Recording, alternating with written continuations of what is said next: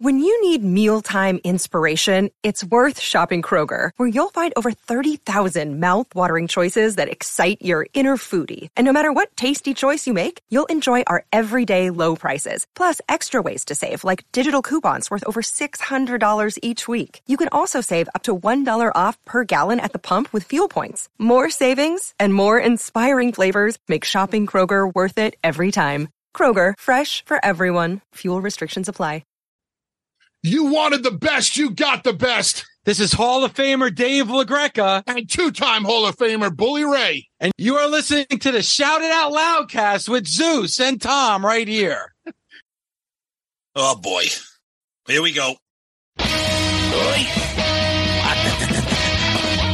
is Gene Simmons. Put that cookie down. Yes. Stop pressing the button. Stockbroker Simmons. Star? Paul Stanley. Is that what he does? Stop shouting. My name is Ace Frehley. He's not what you would call a handsome man. Oh, no. Here come the kiss times. Is that a positive thing? Okay. All right. I'm going to grab me an ice cold mellow alcohol. Why? Why do that to the fan? Stop it. Why? Because fuck them. That's what we're talking about. 617-525-0850. You do? Hey, fucko. Do you like Kiss? Settle down. Hello. Hey, what's up there, Kiss Army? Tom and Zeus, another episode of Shout It Out Loudcast, episode 262. Dave, Snake, Sabo, and Rachel Bolan of Skid Row. Wow. Awesome. So fucking cool. You guys are going to love this. This is so cool. Yeah, the awesome guests keep coming on, and we're very fortunate, very fortunate. Yep. So, Tom, before we get started, as we always do, we always go backwards. We talk about last week's episode, which was like the best 6 track on a Kiss album. Yep. So we did a poll as always, and the 4 options were my top 2 picks and Zeus's top 2 picks. So we know there's a lot to choose from, but we just made it like that. And of course, we got a lot of write-ins. So we said, which is your favorite 6th track on a Kiss album? Is it All Hell's Breaking Loose, Come On and Love Me, It's All Right off of Paul's album, or Love Gun? Once again, Come On and Love Me, kicking ass on a poll, 42%, Love Gun at 32%, All Hell's Breaking Loose at 18%, and It's All Right at 8%. Come on, people, give that a little bit more love. Brett Roscoe says, I really like It's All Right. Love Gun is a classic. Come On and Love Me should be number 1 here, but something about All Hell's Breaking Loose, it's just amazing. I'm picking it first. Our buddy Steve, It's All Right. Great song from the best by far of the solo albums. Ooh, I like that. I like that a lot because he's right.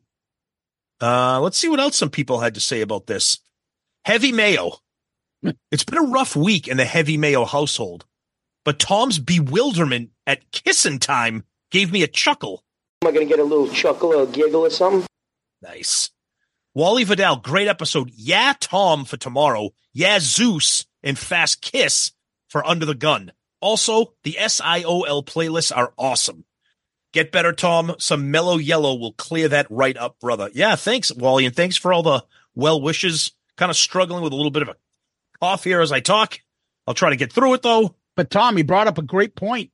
The Spotify playlist. That's right. We're working on them. We're going to eventually every episode that has some kind of playlist / ranking / draft is going to be accessible for you. And we're glad that you guys are enjoying. I think it's a great way to kind of join up with the episode, you know, so you kind of experience it and listen to it. It's just fun to have some Kiss playlists.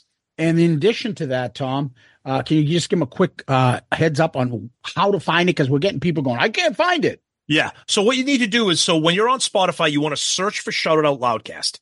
Okay. You're going to get a bunch of different results at the top of the thing. If you're searching for like a song or an album, sometimes they'll say artist, song, album, and you click on that. When you search for us, you're going to have a couple different options to choose from. The playlists are under our profile, not the podcast. So when you search Shout It Out Loudcast, you want to tap on profile. When you tap on that, tap on the Shout Out Loudcast profile, and that's when you'll see all the playlist. The podcast page of Spotify is just the episodes. So check that out. If you guys still have any problems, just reach out to us. It's not a big deal. West Beach, some really great songs, but My Way over Love's a Deadly Weapon? Oh, we knew we'd hear from him on that. He loves that song. Sergio Mendoza Hockman says New York Groove, even though it's a cover. Come On and Love Me is a very close second place. So we got a write-in vote for New York Groove. That's what we got on the Twitter machine. On the cesspool called X. Yeah, exactly. All right. Not much better on the Book of Face here. The Greek Thunder from Down Under. Phanis Akratides. Great show, guys. Some tough choices, but I think you mostly got it right. If you took out the fatigue factor and had songs of merit, number one. Love Gun, a close second, is Come On and Love Me, knowing I'm a little biased, as my band Frozen Tears has done this on our second album. I also agree with Jungle, Tom, and yes, George, Love Under the Gun. I would have had Magic Touch and My Way in there. Jesus Christ. Come on, fun. Jesus Christ on us. Jesus Christ. Get well, Tom. You're a trooper, and that cold weather has nailed both yourself. And George, back here in Melbourne, it's 37 degrees, 100 Fahrenheit. We're melting. Oh, God. Nice. Ryan, Michael, Scott, Kulik, Lane, Tweed, Simmons, Kentaji Brown, fucking Jesus Christ. Ramaswamy. Amy Barrett, fucking Ramaswamy. All Loudcast episodes are fantastic, but my favorites may be the guys talking Kiss and their music. Yes. Love these tracks, and track 6 have some great songs. My top 3. Come On and Love Me, It's All Right, Tomorrow, You're Wrong, Zeus. Can't wait for track 7. Well, that'll come next year. I love that you guys love this because, like we said when we were recording the episode, sometimes it's fun to just talk Kiss music and just nerd out on the songs. It's awesome. Yeah. Over on Loudcasters, Christopher Powell says, not only is It's All Right the best number 6 song, it's a top 3 Kiss song of all time. It's that damn good. Hard to argue there. It's right up there, Chris. I've been shouting the praises of It's All Right since this show began. Agreed. You're absolutely right. Yep. Scott Sunders. Yes, these episodes accompany my weekly housework on Saturday mornings while my wife sleeps in. She teaches middle school. She more than deserves it. The housework always sucks, but the episodes always deliver, Thomas Zeus. Thank you. I would also be remiss not to mention how much I love this community you have built. If I need a guaranteed laugh or a great Kiss story, I can always count on this page to make that happen. Wow. Wow. Appreciate that. Thank you. I agree with you very much. Great group of people we have here. We're lucky. Yeah. Joseph Collins adds, great episode as always, guys. Come On and Love Me is probably Paul's best song. It's up there. Yep. Justin Steele, great episode. I love when we get the clips of the songs. Yeah. I'm sitting there laughing as you guys are fighting over which song sucks for the simple reason that I love every one of those songs. It's That's Kiss awesome. songs, so they don't really suck, but they suck in comparison. Some of them suck. There's plenty that suck. Over on Instagram, Junior Vintage, the baseline in Jungle is one of the all-time best in the Kiss catalog. So many great choices here at number 6, but for me, the Desert Island choices, get rid of that saying. I'm sorry. Come On and Love Me, Love Gun, Sweet Pain. I like Sweet Pain. Tomorrow, and I don't think Only You is an option, is it? No, Under the Rose was. Yeah, that's what I thought too. Yep. Oh, you know what? It could depend on what version he has. Oh, actually, you know what? That's a good point. Yeah, good point. Tui Liam. Always nice to see Love Him, Leave Him get some respect put on it. Definitely one of Kiss' most underrated deep tracks. It is Gene being Gene. Great drumming from Peter and one of Ace's most underrated guitar solos. Blows my mind that this song never became a live staple, but maybe that's the best, as now it doesn't have the fatigue factor of some other tracks. But all these songs wouldn't have fatigue factors if they spread out the fucking songs. Great point. Great point. Yep, it's true. But thank you for that. Over on our YouTube, I like it like that too. Love these episodes. The Kiss song discussions are always my favorite. Glad someone picked Domino and not Easy Thing. No, I don't think that was ever going to get picked. No worries there. Hey, Keenan, 5618. Hi, guys. Ken here from Kiss FAQ. Listen to those Ken. Guys. All right. You guys are too funny. And gotta say, Sweet Pain is a nice pick. Enjoyed the show. Thanks, Ken. We appreciate it. And people can always enjoy Kiss FAQ. Absolutely. Tons of shit to go through over there. And find something that you like. Always. Patrick 2420 says, does anyone remember Kiss podcasts before Shout It Out Loudcast? Oh, jeez. Yes, like the one we just mentioned. Kiss FAQ has been there since the dawn of man. Like Kiss. Do you like Kiss? Do you like 6 tracks? Is Paul Stanley a good singer? I like my gold Kiss bar. Marty White, after you mentioned the terrible performance of 10,000 volts, I had to check them out. Ace's shows for the last few weeks have been endless comedy, but this was worse than piss. It was a sonic horror show, and that drummer and the graceless way he played the hi-hats made me wonder if he just started playing yesterday. Don't know the drummer personally. No. We put those Ace videos up without comment and left it for you guys. So yes. Yeah. Chris Flood being a little passive aggressive. That's okay. Chris Flood 9205. Guys, like always, you made my Saturday morning fun. But did you notice in Love 'Em and Leave 'Em, the best video ever, it hardly features Paul, and you know he's thinking, this will never happen again. Yeah, you got a point. It's a good call. Yeah. Oh, we got to get to this bozo. Evil Eyes guy. I'm fucking bozo. Comment of the week. Track 6 on every Kiss album.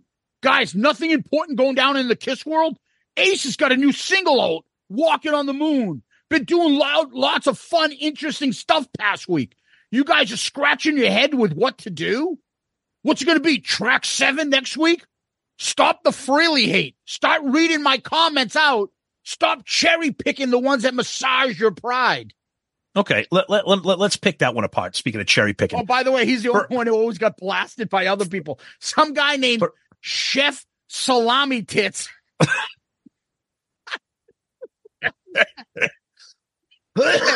This guy needs attention. Mommy didn't give him enough. But go ahead, Tom. I think I killed Tom with the Chef Salami Tits name. I was just going to say, let's pick that apart. Okay, first of all, yes, we know Ace has a new single, Walking on the Moon, in a video on a tour, and we talk about it every week. Yeah, we're not going to make an episode out of it. That's not an episode, boring. you fucking dipshit. That's part of our news. What the fuck? And yes, the Freely hate. Fuck you. Yeah, don't get me annoyed right now. It's hard for me to catch my breath. Well, why don't you do track 7 next week? Dude, that is track 7's coming next year. Baloney tits, whatever the fuck your name is. Chef Salami Tits. Anyway, hey, shit fuck. We fucking do these once a year. Best track because it's a fucking song discussion. That's interesting.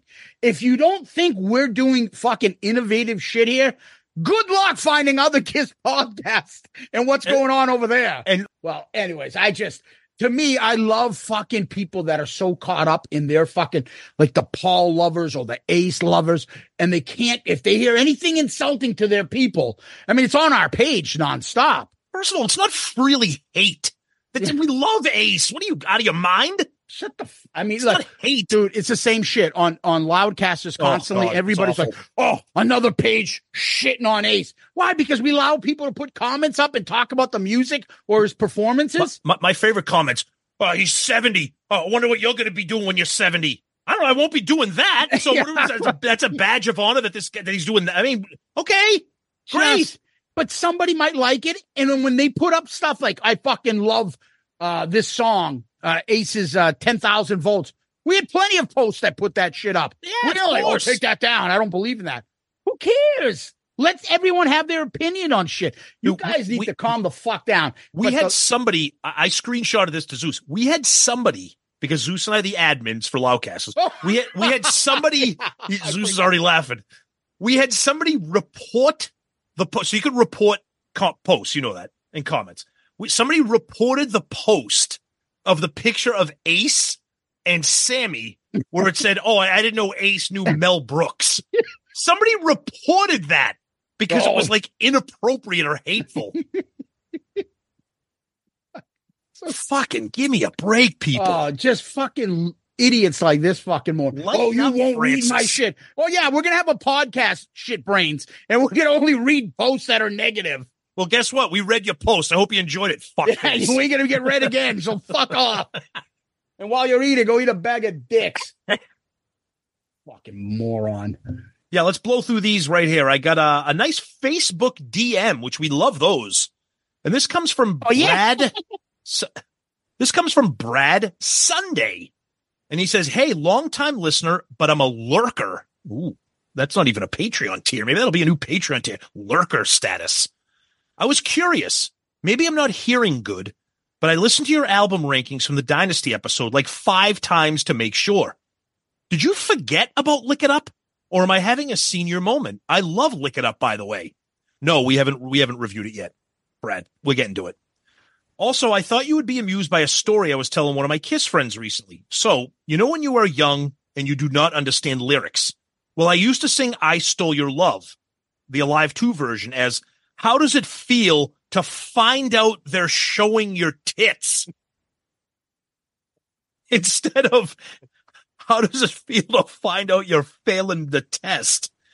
You go, anyhow, love the show, love KISS, keep on doing your thing. Well, Brad, how does it feel to find out you're showing your tits? Thank you for that comment. That's great. And let's blow through a couple emails here. Johnny G. Hey, fellas, trouble walking on the moon, Ace? He's wearing a trick-or-treat astronaut costume from Walmart in that video. It looks so bad. It looks like something he should be wearing to paint Tom's shed.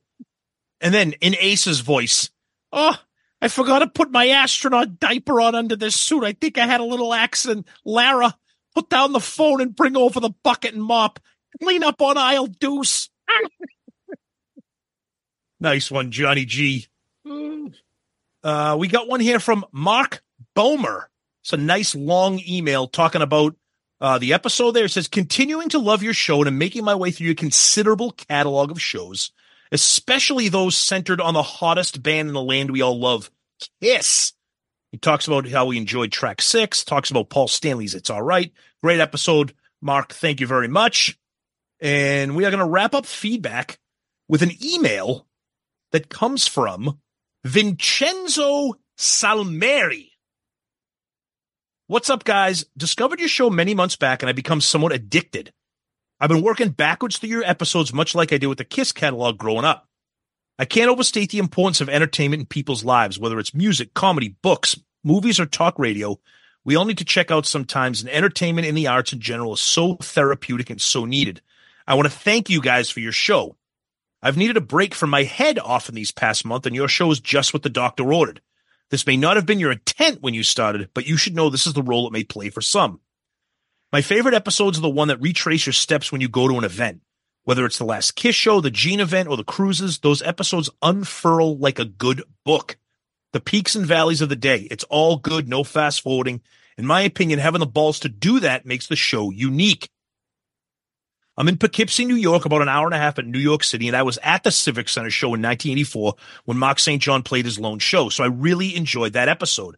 I was 16 at the time. Lastly, my friend Michael Bitterman was in a band with Mitch Weissman in the early 70s. They were called Midnight. I've heard the songs. My friend had him transferred to a CD. Mitch sang lead, and man, did he have a beautiful voice. He didn't write the songs, but my friend Michael did. Maybe that's a good thing based on Murder in High Heels. Really enjoyed the episode. What a pleasant man. I've written too much for you guys to read this on the air, but if you do, thanks for reading and thanks for the show. Cheers, Vincenzo Salmeri. Now, Vincenzo, I edited your email a little bit because it was long, but I wanted to stick to all the key parts. And thank you so much. We love hearing from people about how our show affects you, and of course, personal stories that can relate to episodes we've talked about, like the Off the Soundboard Poughkeepsie. Fantastic stuff, Vincenzo. Thank you so much. And for that, my friend, you are the comment of the week. Good answer. Good answer. like the way you think. I'm going to be watching you. Awesome, Vincenzo. Much appreciated, my friend. Tom, the other people we appreciate are the people that are in our Patreon family. Yes. This week, we have 2 new Patreon members that we need to give a shout out to. Awesome.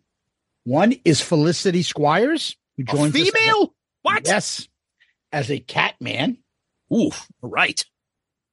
And the other is Andrew White, who joins us as a demon tier. All right. Both of them. Felicity, Andrew, thank you so much for joining our Patreon family. It means a great deal to us. We think you're going to like it, and welcome aboard to Patreon. And Patreon, for those who don't know, is how you can help the show. So it's an app, patreon.com, Patreon, the app, or you go to our website. Right on the landing page, it says Patreon. You click on that.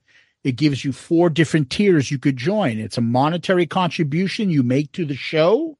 And from there, then we give you perks back. So there'll be merchandise. There'll be access to info on the shows coming up, sneak peeks. There'll be Flashback Fridays. There'll be the album review crew. There'll be the March Madness tournament, which is coming up sooner than you think. And yes, we're doing another one. Yep. And plenty of other perks. But we really appreciate it. If you want to help the show and you want us to continue, to grow and get incredible guests like we've got this week, and we're not done, then support us and go to Patreon and find one of the tiers that you can join and help us out. And we really appreciate it. Thank you again to Felicity and Andrew. Guys, thank you so much, especially to Andrew and Felicity. You guys are amazing. Thank you for all of your contributions and your generosity. It really helps the show. And we like to give back with a lot of things, like Zeus said, sneak peeks, involvement in Flashback Friday, the album review crew picks. And by the time you hear this episode, we will have had our demon tier chat, which is on Friday, February 9th. And that obviously by the time this episode drops, that will have happened. So I'm going to predict the future and say that was awesome. Because our demon tier people are fantastic, as are all of our Patreons. So please check us out. Like Zeus said, download the app and search for us, or go to patreon.com and search for us, or just go right to shoutoutloudcast.com and click on the Patreon link. Thank you guys so much. Yeah. And Tom, again, Patreon, we're well over 100 members. It's incredible.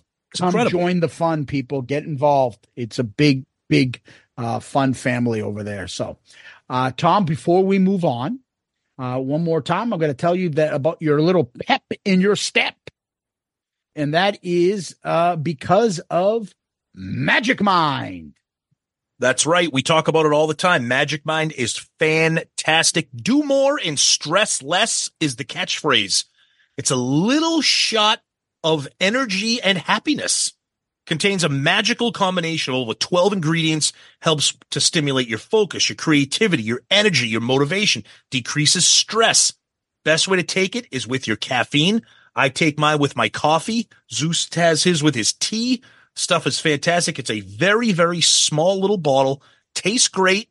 It comes with all incredible natural ingredients to affect you in different ways, all positively, of course. The stuff is amazing. It has a cumulative effect the more that you take it. So if you start, you'll feel different at day 3. You'll feel different at day 5, et cetera, et cetera. It's amazing. And we have a special promo code for you guys to check it out. Go to magicmind.com and you can buy individual orders, or you can sign up for their subscription services. And you can use our promo code, which is SIOL20, and you'll save 20% off your order. Please check it out. I can vouch for it. The stuff is fantastic. It's magicmind.com. SIOL20 is the promo code, Zeus. Awesome. Magic Mind. So, Tom, what we do next is we hop, skip, and a jump over to Kiss World. Yeah, so Kiss World is really crickets right now. There's like fucking nothing going on, with the exception of some discussions and chatter in the Kiss social media world, the Facebook groups, etc. And there is a lot of discussion going on about something that might be coming out in the vinyl world of Kiss. and nobody really knows what's going on. But we're hearing some stories that it might be an expensive item, and we don't know. We legitimately don't know. We're just kind of reporting what we're seeing on some of these groups and some pages. And we know that some whispers behind the scenes. Some whispers behind the scene as well. Yeah, that's true, Zeus. Yep, that's fair. And we know that the box sets are dead. We've talked about that because of Kiss and Universal Music, etc. But it looks like something is coming out. We know that the anniversary of the debut album is here, 50th anniversary. The date, depending on who you go to, because Wikipedia has one, another place has another. The one other thing that I will add is that, like Zeus said, some chatter in the background. It appears that not only is the item going to be expensive, but we're also hearing from a few people that the Kiss world might not be happy with this, which you put those two things together. I don't think I want to know what the fuck is about to happen. But again, that's what's going on. Where's my CD? Yeah, exactly. I have no idea. Where's my father? Where's my father? Your father's is in your mother's ass. You fucking bums. Oh, that's what we should have asked those guys. We should have asked them if they know Red from the Tuba. That's true. Yeah, good that's point. In Jersey. Yeah, that's right. Anyway, Tom, the only other thing I can think of off the top of my head is good buddy Ace is talking foolishness again. I think I taught Eddie Van Halen how to do tapping. He saw my show, and I think I was the one who invented it. Unbelievable. Why? Just stop. Stop. Ugh. Yeah, and they're Paul and Gene are going to continuously look stupid after the album, after the drops, right? Well, speaking of stupid, Paul took a picture of him wearing a fucking scarf showing off his expensive bottle of wine and how it sucks to be poor. Was that this week or was that the last week? I don't think we talked about that last week. Yeah. And if we did, fuck it. I want to talk about it again because it was annoying. Yeah, I know people were defending him. No, he wasn't saying that. Look at me. Look at me. I can enjoy the finer things in life. Congratulations. Yeah, look at me. I name drop wine. Well, good. Name drop me some new fucking merch. Yeah, I was going to say, well, if you got all that money, why don't you start reimbursing all that Dubai shit? Can you believe that? 4 years have gone. I know people get pissed that lost a lot of money on it, but I just funny that all you have to say to Kiss people is Dubai, and people are like, motherfucker. Oh, it's almost as good as that Ross book. Oh, that motherfucker. The fact that guy's out walking in public. I don't understand how he's like still on Facebook and just talking to people like normally. He's not.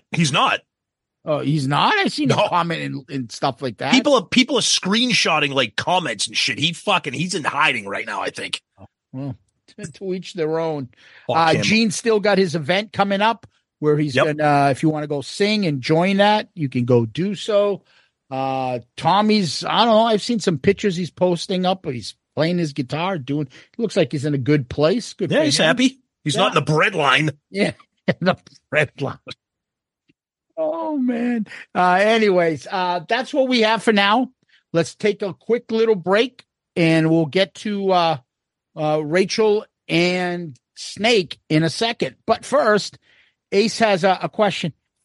I used to hang out at the 2 bar with my good friend Red, who would like to call names out when kids would prank the place up, and he'd get really upset and go on some sort of a tirade. Hello, Pantheon Podcast listeners. Christian Swain here to tell you more about my experience with Raycon earbuds. Our family now has 3 pairs of Raycon earbuds around the house, and my wife just grabbed a pair of the Headphone Pros to replace some headphones from a company that was double the price.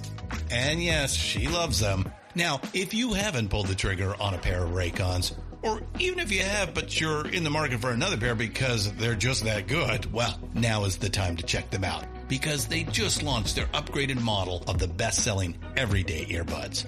With Raycon's upgraded everyday earbuds, now you also get active noise cancellation, ergonomic design, and multi-point connectivity that lets you pair with 2 devices at once. New quick charge function, 3 customizable sound styles, plus awareness mode. Available in a variety of vibrant new colors to complement any and all skin tones. I even have a pair of earbuds in a cool green color. I have tried just about every earbud known to humankind, and these Raycons are fantastic.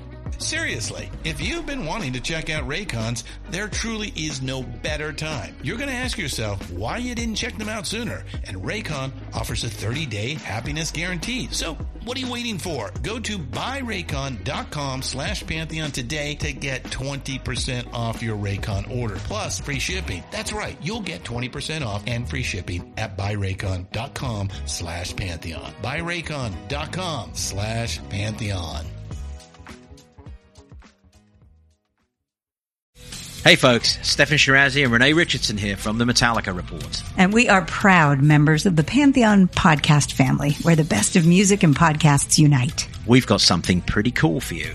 We're giving away an exclusive Metallica merch package worth over $250. That's a whole lot of Scary Guys, skulls, M72, and other sought-after Metallica swag. And we've made it easy for you to win. Follow and share the Metallica Report, and you're in the game. Go to pantheonpodcast.com/Metallica, enter your email, and hit that button to be entered to win.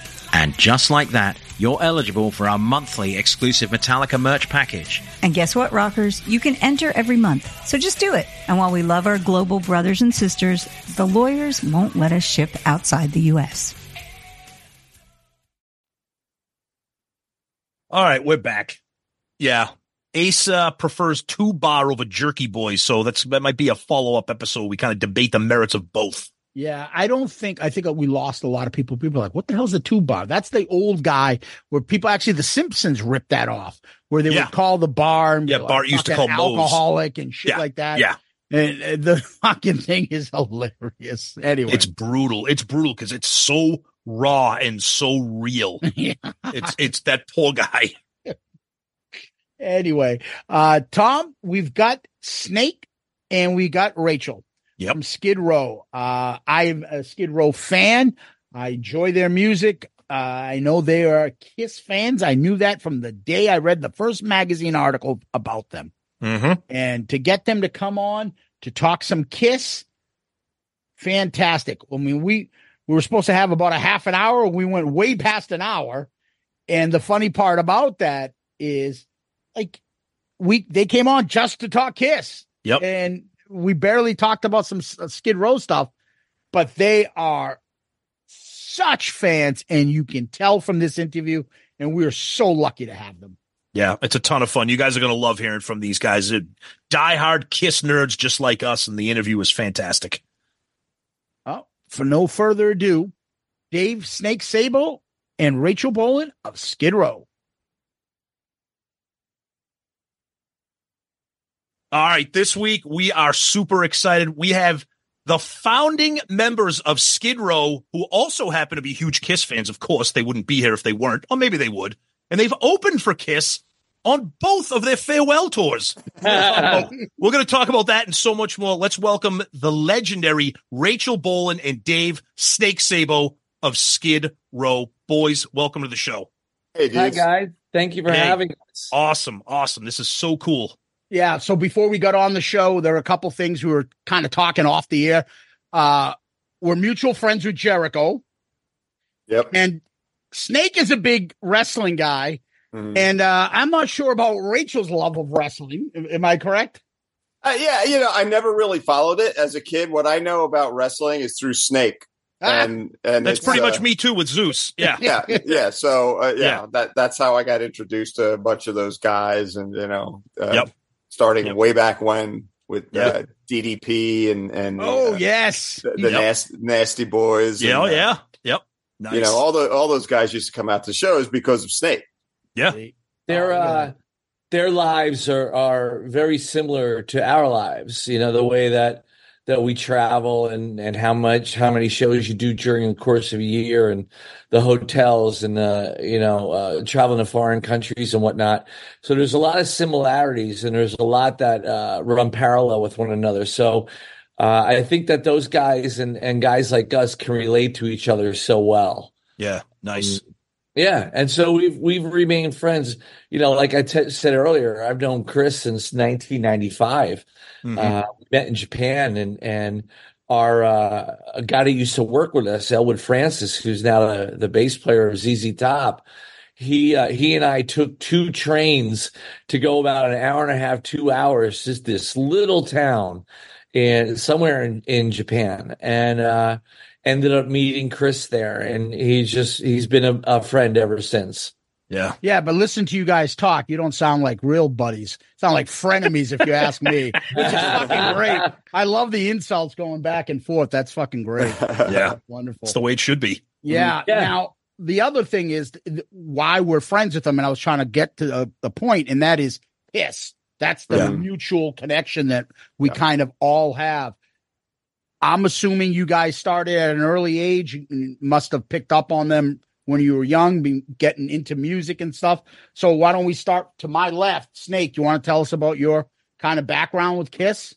I was very young. I'm the youngest of 5 boys. And so there was a ton of music that was being played throughout my house as I was growing up. So I had an amazing musical education thanks to my older brothers and my mom, for that matter. I mean, it was everything from Elvis and Sinatra and the 2 Sisters to 60s soul and Motown and obviously the Beatles and the Stones, and then that moved into Sabbath and Procol Harum and Spooky Tooth and Humble Pie and blah blah blah, and so on and so forth, which eventually led to Kiss, and amongst many others. And there was something about it that just I gravitated towards. It was this larger than life superhero mystique that they had, and all their pictures it always looked like an apocalypse.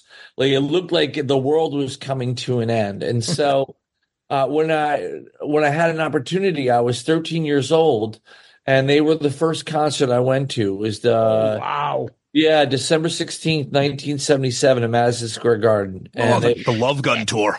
Yeah, well, it was the Alive 2 tour. The Live 2, right. Yeah, because it's the end of the year of 17. That's right. That's right. And that changed everything. That changed my life completely. I walked in there thinking I was going to have a future in sports, like being a baseball player. I walked out a completely different person. And I was like, That's awesome. I'm going to do something, because I wanted to feel what I felt in that arena. I wanted to be a part of what they were exhibiting from that stage and how they were touching the audience, myself and 19,000 other people. And so that was the beginning of my journey in music, of actually being an active participant in some way in music. Yeah. And Rachel, you're being a bass player. Tell us about, seeing Gene for the first time and how that affected you. Well, I discovered Kiss a little differently than Snake had. Again, we run very parallel lives. I was the youngest out of 4. Always music coming out of everyone's room. My oldest sister always like the British Invasion stuff, Herman's Hermits, Beatles, you name it. My brother, Hendrix, Chicago, Miles Davis, all kinds of stuff like that. And then my sister, closest in age, Joanne, she listened to a lot of folk. So there was James Taylor, Carly Simon, 10 years after, all that kind of stuff. So I got turned on to a lot of stuff by them, and borrowing their vinyl and all that, bringing it into my room once I got my own record player and playing it and listening to all their stuff. And then, this is great. But I didn't have my own thing yet. I didn't come my own thing, Yes. And then I heard about Kiss, and my friend played me something, and I was like, wow, I don't know what it was. It was just because obviously I wasn't delving into the lyrics that deeply because I was so young, I wasn't. It's okay. They're not that deep anyways. Well, I don't know, man. I pretty much learned about sex through Kiss. It wasn't. That's true. It wasn't through sex ed or asking my parents. That's friggin' short. But good point. So that became my thing. And my brother saw how into it I was, and he turned me on to a lot of music that I listened to. And it was actually for my first Holy Communion. He bought me Hotter Than Hell as a kid. Yeah. So the dichotomy of that was pretty cool. My cat's about to knock over a bunch of stuff in my base. Okay. That's all right. I kept mine out, so I know exactly what you're going through. I forgot the door open up there. But so Kiss became my thing, Yes. So then I just listening to that, and as crazy as this sounds, the first Kiss show that I ever saw was December 22nd, same week as Snake. Whoa. I saw it at the Philadelphia Spectrum. Wow. Same tour. Yeah. It was right around, I think it was that Peter Chris's birthday is right around there, isn't it? Yep. Yep. So general admission, we waited outside in the freezing cold. My oldest sister Lorraine took myself and my buddy John Rizzolo, who we affectionately call Riz, took us. We went to the Philly Spectrum because it was easier to get to where I lived in Jersey in Toms River. It was easier to get there than it was in the Madison Square Garden. For Snake, it's just a quick ride on the train. For us, it's getting in a car. So we went there. Piper, Billy Squire's band. Yes. Solo. Yeah, they opened. They opened. That's right. And watching that, I was just, three guitar players. I had never, ever seen that before, Yep. Yeah.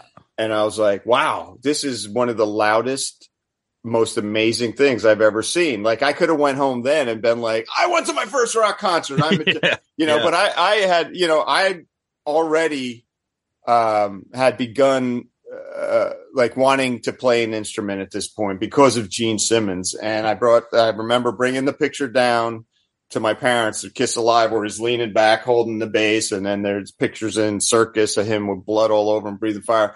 And I go to my parents, I go, I want to do what he does.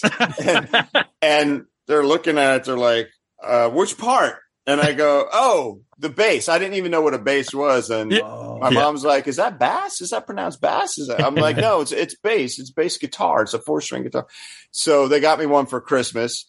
And then when I finally saw Kiss, it was cool because they gave me the bass so I could start lessons early before Christmas. So it's like, okay, here's your Christmas present. You're getting it, December 1st or whatever. And then I'm a bass player. So when I ran into people at the Kiss show, I was like, yeah, I play bass. Why not? I had 3 whole lessons. Yeah, there you go. So, so that's how I got turned on to Kiss. And when they came out, I was just like, the balconies lowering off the back line. Yeah. I was just like, what am I watching? Like, the lights went out and it was so incredible to see. And, just the whole experience standing outside in the freezing cold, the hearing the stories of seasoned veteran Kiss fans.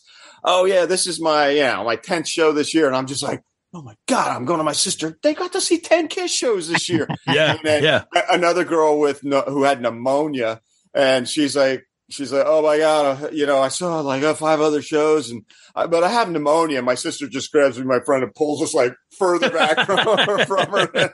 And she's like, yeah, we don't need you guys getting sick. So anyway, we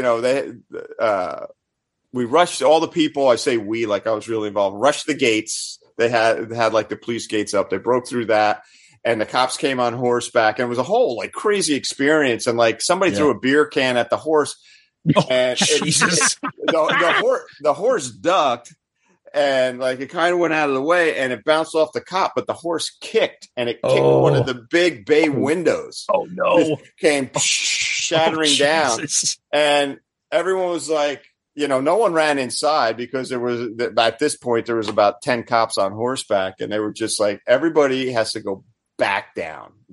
So everyone was cool. We went out and they put plastic over the window, but whatever. But that was part of the experience. Like, I guess I was about 11 or 12, and I could see that glass breaking in front of me. I remember what that woman with pneumonia looked like. I remember everything about awesome it. is that? You know, that's it. Yep. And it's the first time I ever smelled weed.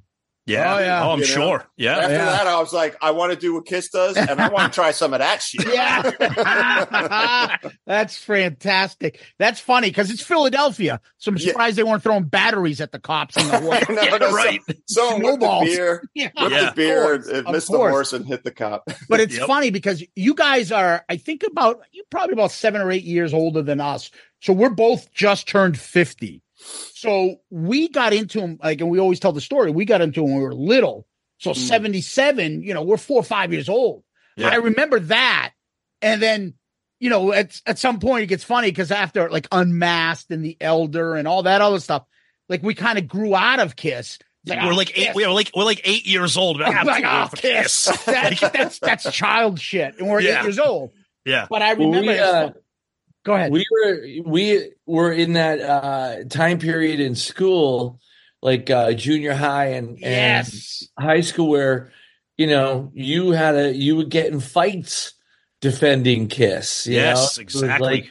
We were a small group of people. So you and Eddie Trunk, because Eddie loves to tell that story. But but that was a reality. You had you had the Deadheads, and then you had the people who were into the Doors, and then you had the Led Zeppelin fanatics, and there was always that argument: who's better, Jimmy Page or Ace Frehley, and who's better, Kiss or Led Zeppelin? And we always chose Kiss, and we had a fight for it. And it's like you're defending your heroes, and that's just the way that it was. It was to be that passionate about something, about a music and about a band.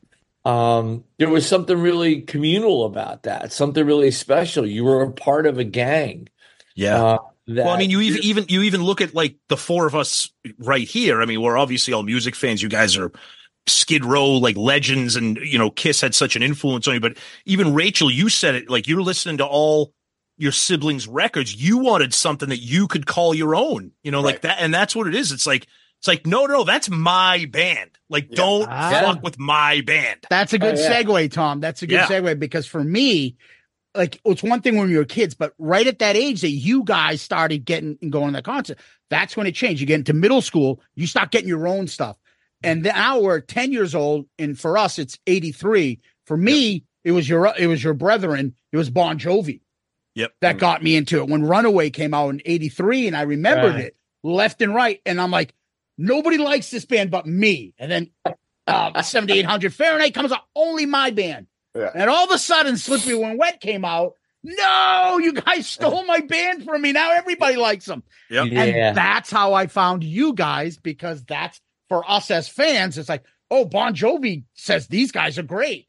Oh, I got to get this album. And then you see Youth Gone Wild, and we're at that age now. You're in middle school, buying all that shit. The last part of the story I'll let you know is I meet this guy in college in 91. Yep. I come in, first day moving into college. We set up our stereo systems like we're like badasses.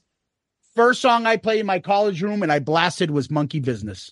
Oh, nice. That's killer. Yep. That's killer, man. We're talking 91. 91. Yeah. And I was like, I'm the fucking coolest kid. Listen to this, And wow, thank you. But that's awesome.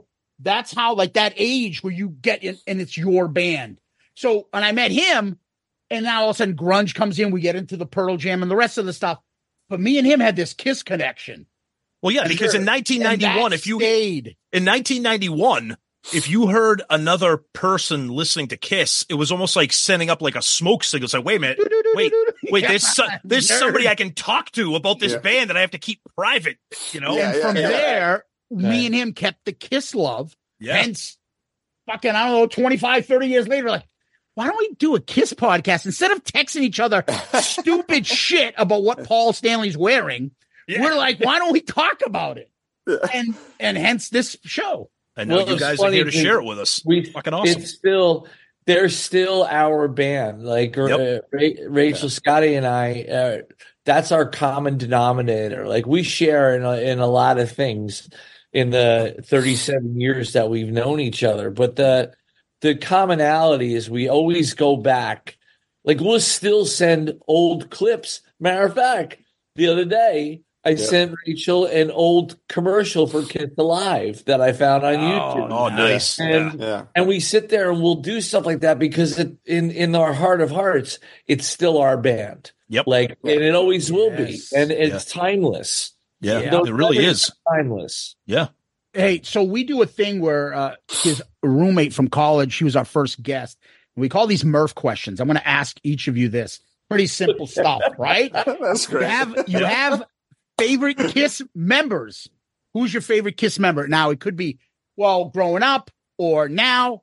Maybe you were a Demon guy. Maybe you're an Ace guy. I don't know. Snake, you first. Paul Stanley. Oh, that was quick. Okay. The guitarist picks Paul Stanley. Wow. Paul Stanley. I tell you what, because as a guitar player, I absolutely adore and love Ace Frehley. Yeah. But it turned out that as much as I wanted to be like a shredder and all that stuff, and there's still a part of me that wishes I was, there is a bigger part of me that wanted to be a guitar player or songwriter. And to me, Paul was the guy that I didn't want to front a band, but I wanted to be, a part of writing songs and using my guitar for that. And Paul played that Ibanez Iceman. Yes, beautiful. That Iceman that's what did it for me. And so I saved up all my money when I was 15 years old. And I went to a music store in Jersey called Manville Music. And I went there with $425, and the $25 was in quarters. I showed up and I bought an Ibanez Iceman that I still have to this day. Wow. It is still as far as guitars go, it's still that's my favorite guitar that I own. And nice. Because of Paul. And Paul's everything about Paul. Like, to me, he's the ultimate front man. He's the definition of a rock star. And so I always had aspirations to try to embody some of those qualities as in being a part of a band and being a guitar player. So long story longer. Sorry, it was wow. That's great. Awesome. Rachel, Gene, definitely. It's a lot like Paul Stanley is to Snake. It's like it's the reason I chose that instrument. The reason I do what I'm doing. I mean, it could have been someone else along the way, but he led him playing bass made me want to be a bass player, and it led me to other bass players, and it led me to a lot of stuff, to not do drugs, to not get into doing drugs because Gene was so against it. Yeah. And I just remember him always reading that, and I'm like, man, I experimented and shit, but it's like, I think of a lot of my friends, some that aren't here anymore because of drugs. I'm like, man, maybe if they had influence like that outside the music, it could have led them down a different path. Who knows? But Gene is the guy and obviously his character and the demon, and that had a lot to do with it as a kid and still does. I'm not going to lie. When I see him do God of Thunder and spit blood or when he gets to breathe in fire, it's like, hell yeah, man, this is great. But like outside of that, it's just, he's an amazing musician. I don't care what anybody says and how people might bag on him because of his personality. His personality is big, and I'll be the first to admit I've had great experiences with Gene, and I've had some not so great experiences with Gene on a personal level. But take all that away, he is a phenomenal musician. Like, you want to talk about a dual processor in the head, listen to Going Blind, what he's playing, what he's singing. This is like Paul McCartney type stuff. And I will fight anybody that says anything different because he is an incredible musician. He writes great. Absolutely. His bass playing is great. And he'll admit right away where he cops stuff from, because we all cop stuff from other people. I've heard him say that stuff. Yeah. Rachel, you bring up such a great point, and I feel like it's another thing that we have to do to kind of sometimes defend our band. It's like, oh, Gene, that guy that spits blood and breathes fire, like, yeah, that guy is like an unbelievable bass player. He really is. And I mean, everybody talks about Ace, but Paul's ability as a rhythm guitarist is like fucking incredible. And it's sometimes you find yourselves taking it like personally, like, no, he's good. He can play. He's not just cool, you know. And it's amazing. Think of the beginning of Black Diamond that he's singing and that picking part. There's not. First of all, that guitar part is incredible. It's haunting. Iconic. It's haunting. Yep. And what he's singing over it, it's like the chords are falling in really weird spots for what his vocal's doing, but it's one of those things, man. Yeah, we just had Rudy Sarzo on earlier, and he said the exact same thing. He did some like rock band camps with Gene and stuff. He's become friends with him. He's like, Gene always downplays it. If you hear him in interviews, no, he doesn't brag about his bass playing, but others always do. They're like, he's so underrated.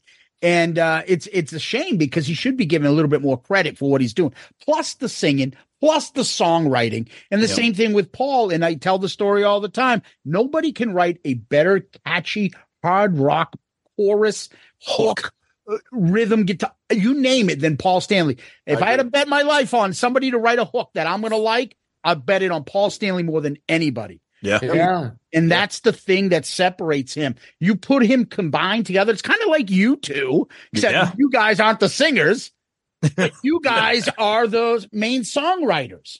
So people can come and go, but if you two aren't there, that's the difference. The songs. I appreciate you saying that, man.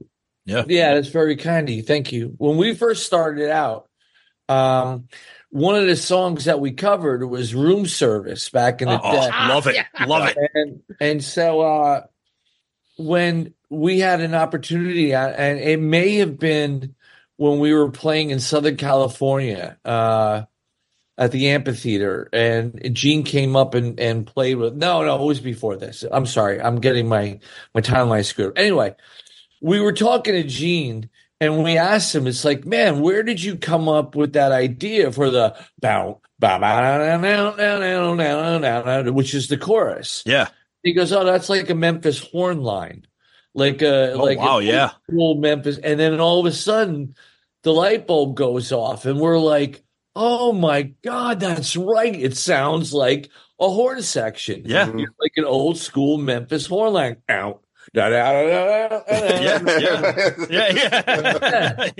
do the leg kicks too. Yeah, that's right. And we were like, from a songwriting standpoint, that's brilliant. That's like brilliant, man. Like to be able to sit there, and again, you borrow, lift, steal, whatever you want to call it, from other songwriters and musicians and artists, and we all do, and that's how music progresses, is how we interpret that. But for him to be able to hear something like that and be able to make it his own and turn it into this really badass rock song and have that be the chorus as well, that riff is really, it's something really special.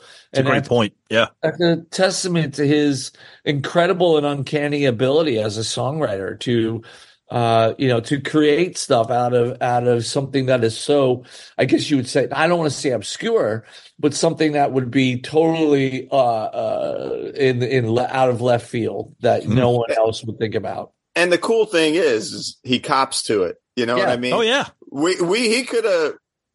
It could have gone unnoticed his whole life. And we could have, said, man, that's such a great riff for Room Service. Oh yeah, thanks. It could have ended there, but he cops to it, man. And I think that's really cool. And it's really respectable, you know? Yeah. Paul does that too. I think he talks about like is it Shout It Out Loud that he says, oh, that's just Motown. There's a couple songs. Yeah. There's a couple songs. I get that from, if you listen to the Four Tops, that chorus, and you're like, holy shit. Yeah. Yeah. Well, it's kind of like when we had, it's kind of like when we had Desmond Child on it, talking about kind of like I Was Made for Loving You. It's like, it's like, that's like a Motown, background singing. So like you said, whether you lift or steal or inspire, when you make it your own, it just becomes friggin' legendary, you know? Yep. Yeah. So the next part of these questions goes to, we know your members. How about an actual song? Now, it could be growing up. It could be this week. It could be next week. What's your favorite Kiss song? Man. Go ahead, Snake. Snake, take it. I got to think about this a sec. If you get in the car and you want to hear one Kiss song today, you're driving over to see Rachel, what are you going to put on the car? Or what song you want to play? If you want to grab your guitar and start riffing on it, Probably the live version of She. Oh, wow. Nice. All right. Or, and it's not, or in my mind's eye is that show at the Garden in '77. They opened up with "I Stole Your Love." You got Tom's attention now. That's the right answer. That's permanently embedded in my brain. So either of those two, but yeah. Okay, Rachel. I think "Take Me" off of Rock and Roll Over. I love that song, the energy of the song. And I remember, I bought Rock and Roll Over at this place called Harmony Hut that used to be there in Toms River, New Jersey. There's a local record store before there was even a mall here and all that shit. And I brought it home and I put it on, and it started with "I Want You." And I was just like, wow, this is unbelievable. It's my favorite Kiss record without doubt. Oh, yeah. Then once "Take Me" came on, I was listening to it. And I remember my mother poking her head in the room. Did he just say rape me? And I said, "Take me, Ma. Take me. Oh, take God. me. Take me, break me." I was like, no, it's not. She's like, okay. I thought you were going to say, did he just say, "Put your hand in my pocket and grab onto my rocket"? I know that totally. You said you learned how to talk to girls or something. There's your line, your pickup line, right? That just snuck right by her. Maybe she heard it. Who knows? Yeah, right. Who knows what my mother was into? But yeah. So she said that. I was like, no, it's "Take Me and Break Me." She's like, all right, cool. Okay, cool. Good enough. But yeah, that song, and I got to play that at a benefit. And a couple of them actually, and when I lived in Nashville, and it's so much fun to play. It's the same riff kind of through the whole thing, the whole song, yeah. But there's little differences, and that's just one of those things. It's just like the bass thing, especially, which you're just like, wow, man, that's so cool that they thought that way. Just a little slight difference with just not the notes, but the way they approached the riff as a whole. It's really cool. That's one of my favorite songs. Okay. Rock and Roll All Night to me still is the quintessential anthem of our generation, and just it's an incredible song. Yeah, it is. You can't beat that song. It's true. So then what would you say about if I said to you guys, how come neither of you picked "Come On and Love Me"? Since it's on your EP, and you guys do a great job on it, I'll tell you. Yeah, thank you. On Besides Ourselves, right? Yeah. That's on there. Yeah. You do a great job of "Come On and Love Me." Nah? Whose idea was that? I'm curious, by the way. I think that was Snake's. Yeah, that was me. Yeah. Okay. Yeah. To play It was at that particular time when we were going through stuff, that was the one that stood out. But for some reason, I'm at this late stage of my life looking back on all the Kiss songs that mean so much to me. Those two for me were the ones that I just without thinking just immediately gravitated to. Yeah. I'll be right back. I'm going to put on a light real quick. Sorry. Yeah, Take your time. Go ahead. Worries. So we're going to ask Rachel then and put him on the spot first. How about album? Rock and Roll Over. Rock and Roll Over. Yeah. Hands down. That was fast. Hands down. I was just talking about that record to my friend John today. I went over to visit him, and I don't know how it even came up. Something came up about that record, and he said the same thing to me. He goes, "It's the perfect rock record." He goes, "You can't get any better record than Rock and Roll Over." I was like, I agree. And just to go with it as well, the that sticker you get with it. Yep. The album cover as a whole. The cover. Oh yeah. And it's like, it's just the artwork has not. No one has even come close to that kind of artwork, where it could be a patch, it could be a tattoo, like everything, all encompassing. Just, you could stare at that for hours and probably find different stuff. And you guys, I'm sure you know about the blue tier, right? Oh yeah, the Paul. Yeah. Yep. Yeah. So I got a buddy of mine, Mike, sent me one of those because I didn't have it and I couldn't find it. And he's like, he collects a lot of Kiss stuff. He goes, I got about 10 of them. I'll send you one. Wow. So, wow. Yeah. Nice. Yeah. I was gonna say, you'll always find that one friend that has like way too much Kiss shit. How about you, Snake? What's your favorite Kiss album? Alive. Okay. Yeah, Alive. I with hands down.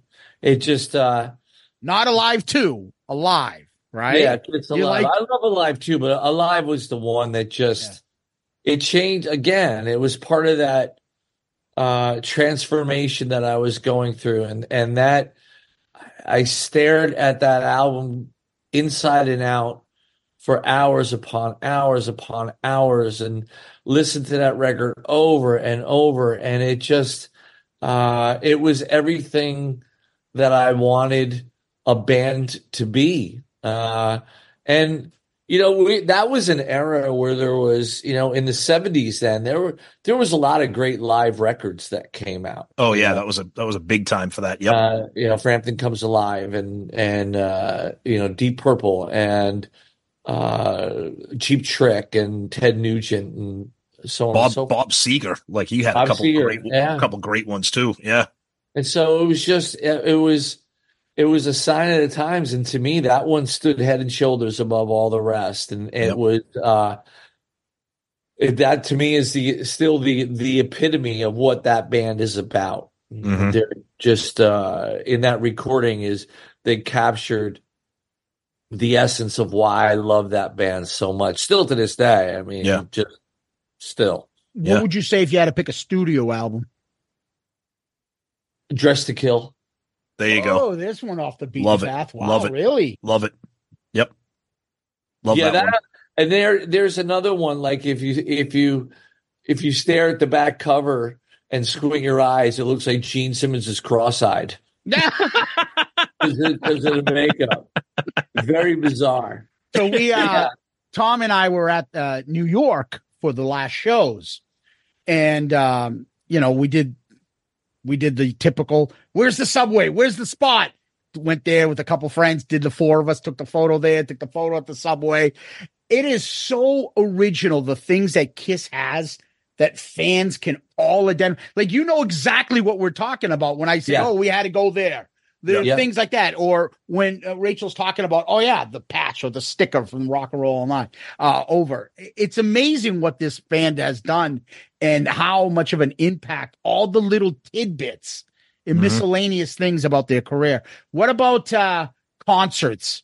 So before you guys opened for them twice, how many times did you see them? Oh. Well, I saw them a lot. I would say not as many as some, but I would say a good 15 to 20 times. Wow. I saw them. Let's see. I saw them on my first show, and then every tour after that they played, which after Dynasty. So that was Love Gun. Yep. I was mixed up. They had Dynasty in '79. Yeah, that was right after Love Gun. Yeah, they didn't do it. Yeah, because they had the solo albums in '78. Unless you saw, that's right. Unless you saw them at the Palladium for Unmasked, that was the only show for that. I didn't. With Eric Carr. With Eric Carr. Yep. So then afterwards, they started doing what Creatures of the Night. I would say is the next tours, and then Lick It Up without the makeup. Yeah, so I saw that, but without the makeup, and Vinnie Vincent was playing. How was that? I'm curious. I always want to know when people said they saw Vinnie. It was cool. It was at the Tower Theater in Upper Darby, and I missed. Accept was opening, and I missed them. I saw the Creatures of the Night tour, same spot, and Accept opened up. And you saw him in makeup. Wow. Oh, you saw him in makeup? Yeah. I saw Creatures of the Night. He saw Vinnie in makeup. You saw the Nice. Ankh Warrior. So I thought this was Creatures of the Night. So you saw them with makeup, Rachel, or without? No, this was without makeup, but they So had you saw the Lick tank. It Up. So that was a Yeah, that's Lick It Up. Yeah. They still had the tank. My bad. Yeah, My bad. Yeah, they still had the tank. Yep. Yeah. Yep. So I missed the Creatures of the Night. I missed that one. Yep. But then after that, I saw them on just about every tour that they came around. I remember one night. Where did we go? We didn't go together, Snake. I went to see them and Wasp was opening. I've seen Wasp open for them. I've seen. Did I see Rory Gallagher? I'm getting all my concerts mixed up, but I saw them a bunch. I would say about 15 times. Yeah. Maybe 10 to 15 times before we started touring with them. And you stayed on with them even without the makeup, because we've talked to some people that kind of signed off when they took the makeup off, and but Zeus and I both think that unmasked, when I say unmasked, I should say non-makeup era, is fucking incredible. There's many great songs, so much great shit from that era. Because the main songwriters stayed with the band. Yeah, correct. And I couldn't see them with Ace and Peter in the non-makeup, right, glam kind of look. I don't think that would have worked very well with those two. But even after when Ace was out of Kiss, I went to see him at Lemoore. Oh yeah, nice. Yep. In Brooklyn, I saw him, and he was just drinking that Portuguese wine that's in his basket. There were 4 of them on top of his amp, and they were gone by the end of the night. Oh, I believe it. Yeah, and so we thought have some wine with me, brother. Come on. Yeah, we thought the show was done. We had to drive back to Tom's River. I had to be to work the next day, and so we're walking, and we hear him start doing like a blues jam. I'm like, "Is that Ace?" And he's like, "They don't let me play this in my old band." You know what I mean? So we went back in and he jammed. It was like a 10-minute song. And then finally I'm like, man, I got to go. but if you had something to do with Kiss, I went to see it. Yeah. That's awesome. How about you, Snake? How many times do you think you saw them as a fan? Well, then you'd have to include all the shows we did with them on tour too. Okay. But before we got the opportunity to tour with them, it wasn't as many as Rachel. Yeah. I remember I had tickets for Madison Square Garden to go see the Dynasty tour. Mm-hmm. Oh, nice. And no one wanted to go with me. Oh, no way. Yeah. And so that's so sad. It was terrible. Yeah. But I ended up actually going to see the Kinks. And that's not bad. Richard Hell and the Voidoids at Convention Hall in Asbury Park that very same night. Yeah. Which is pretty cool. Yeah. So I saw Creatures of the Night. Did I see Lick It Up? I don't recall. I thought I saw Hot in the Shade. Yep, that was a great tour. That's when they started bringing back some of their older songs and some material. classics. Yeah, yeah. That was with the Sphinx, right? Yes. Yep. I think so. Probably only like 5 or 6 times. Yeah. Okay. And then all the times you guys played with them. The last question of that bunch is we always ask people what's their favorite Kiss memory. Maybe getting something for Christmas, or maybe playing with them, or maybe meeting them. What would you say your favorite memory of Kiss is? Sounds like it was your first shows. I mean, it could have been. I mean, but anything that sticks out, Rachel, like a specific memory that's like. I mean, I know you talked about your experience going to see that first show, and you could smell the weed and remember the girl with ammonia and all that shit. Like, that show, seeing that was like first time seeing a bra strap come off. You know what I mean? And it was a big deal. Meeting Gene for the first time when who were we with? Snake, were we with Aerosmith? I thought we were. Bon Jovi. The first time it was at the LA Forum, right? Yeah, and he came out to the show, and I met him. We all met him, and we were all geeking out. But I didn't know what to do, so I just sang the last verse of the live version of God of Thunder to him. and it's when he used to do the Napoleon thing and keep his hand. He put his hand in his jacket all the time, and he's like, "Very good, very good, very good." And I go, man, I go. All kidding aside, you're the reason I play bass. And Gene, being Gene, just looks at me and goes, someday a kid is going to tell you the same thing. And that's awesome. I was like, that's really cool, that he said that. And that was very polite of him. But, I doubt that's ever going to happen. And then a kid said that to me. And I was like, oh, like when you get the thought bubble, like the Brady Bunch. Yeah. And I'm like, holy crap. Gene he was right. Yeah. One more time that he amazes me. But there's that. There's also, and this is very recent. When we were on tour with them, there were the last 2 shows that we were doing with them. We watched them we watch every. You're talking about the end of the road? Yeah. Yeah. So the tour, but you guys toured for them, if I'm not mistaken, only in Europe, correct? Yeah. Germany and then a few other shows with them. Yep. Okay. Which is ridiculous because if we all were bitching about it, why the fuck isn't Skid Row opening up for him here? Those are fucking old episodes we were bitching. Those are old episodes. People can go back and listen to us bitching about how the fact with opening band. You guys weren't, and they had a fucking painter opening up. But that's go ahead, Rachel. So we watched every one of their VIP, the meet and greet, and their sound checks, and it was just amazing. What did we hear? We heard them do "Lover All I Can." Nice. Going Blind. Got to choose. And shit they did so much cool shit, and it was really fun, and they were super cool to us. But it was the second to last show. The last show, I believe, was in Cologne, and so every show that we did with them in an arena, we would just put our backs to the security wall and sit on the steps, and we bring a few beers out there and just watch the show from that vantage point. And it was amazing. And Snake and I just kept looking at each other like, this is unbelievable. And Gene started, he's messing with us. He's the water bottle and all this stuff. And just totally busting our chops. And it was great. Yeah. But we couldn't stay for the last show because we had to drive back to Heathrow to catch flights in the morning. Or the afternoon.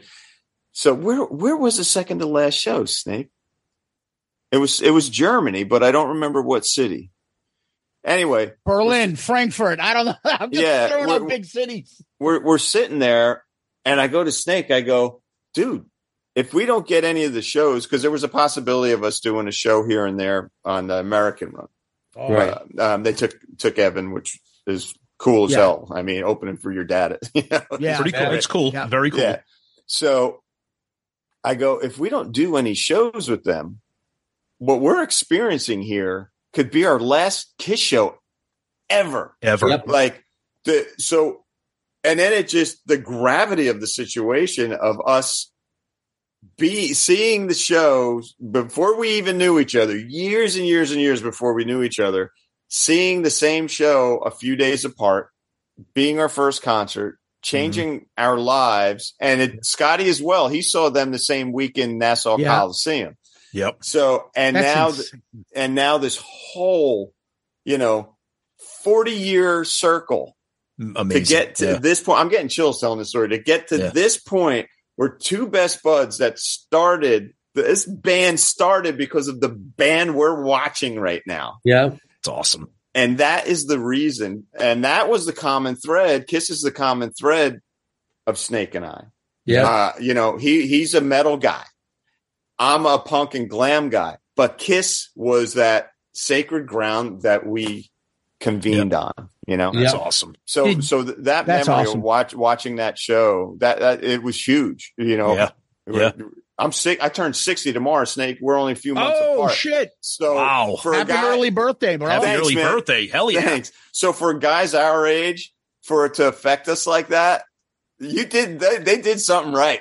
Absolutely. It's a great point. Did Gene come up to you afterwards and go, that'll be $500 meet and greet that you owe me? I was waiting for it. Yeah, exactly. So we, it was Mannheim, by the way. It was Mannheim. Okay. Yes. Yeah. But Tom and I, Gene he's so creative. I mean, everyone, I know he gets his shit, but he's so creative. So he had one of these events that he did last year in Vegas, and it was an evening with Gene Simmons. And it was a weekend event. Yeah, a weekend event. You'd go there and you would have dinner, and he would go around every table like a wedding and sit down with you for 5 minutes while you eat your dinner and talk with you. Yeah. There was memorabilia. Hey, Gene, I'm eating here. Can you come? Right. Let me have some of that. He also had a concert for like 100 of us in a small room in Vegas. Playing deep cuts. You met him. You got autographs. You bought his merch. He gave you a shit ton of stuff full of Kiss shit. Yep. Like $5,000. Yeah. So we decided to jump in and do it. I'm like, fuck it. What you described is exactly what me and him did when we met Gene and sat down and talked with him. Yeah. And we were like you over emotional. Like, I'm a 50-year-old fucking man, and you're with your best friend, and you meet Gene Simmons, and you're experiencing this Kiss shit, and you're like trying to not sound like a fucking idiot, but trying to tell him how much he means to you. Yeah. Well, he was disarming because he comes up, we meet him, and he's like, "What are you two doing together?" He didn't understand this. He couldn't understand the concept that Zeus and I were friends, that we, because there were married couples mostly there, and other people. He's like, "What do you mean you're friends? Where are the women?" We're like, Did "No, you it's just fuck us." each other's girlfriends." We're like, "No, we're friends from college." I don't understand. I'm like, "Friends, Gene. We're friends. That's it." Like, he's like, okay, but he was talking to you. You look at him, and he makes you feel like I am listening 100% my attention. Yeah. What, and you are important. And you're like, this is fucking Gene. Let me ask you guys a question about how at the beginning we did the intro. You guys opened up for them on the farewell tour way back. 2000, yeah. 2000. So 25, 20 something years later, almost 25 years later, was your experience like markedly different with the band then as opposed to now in terms of how Gene and Paul were, about how you guys were? Did you notice anything in your interaction or just your experience with the band with that like 25-year stretch? They were always so gracious and kind to us. I had an incident where I broke my ankle pretty bad at the very beginning of the Kiss tour in 2000. Yeah. Oh, wow. And the next day, the following day after it happened, or 2 days later, we had a show. Paul Stanley came in the dressing room after we arrived to check on me and to see how I was doing and see if I needed anything. And it was such, sometimes it's really difficult to see the humanity in these larger than life figures. And it was completely, you want to say disarming. Yeah. I'm thinking to myself, here's my idol, my hero, giving a shit about if I'm okay. Mm-hmm. Like, it was just so humbling. And 23 years later, when we played with them in Europe, they were just as humble and cool and funny and gracious and accommodating.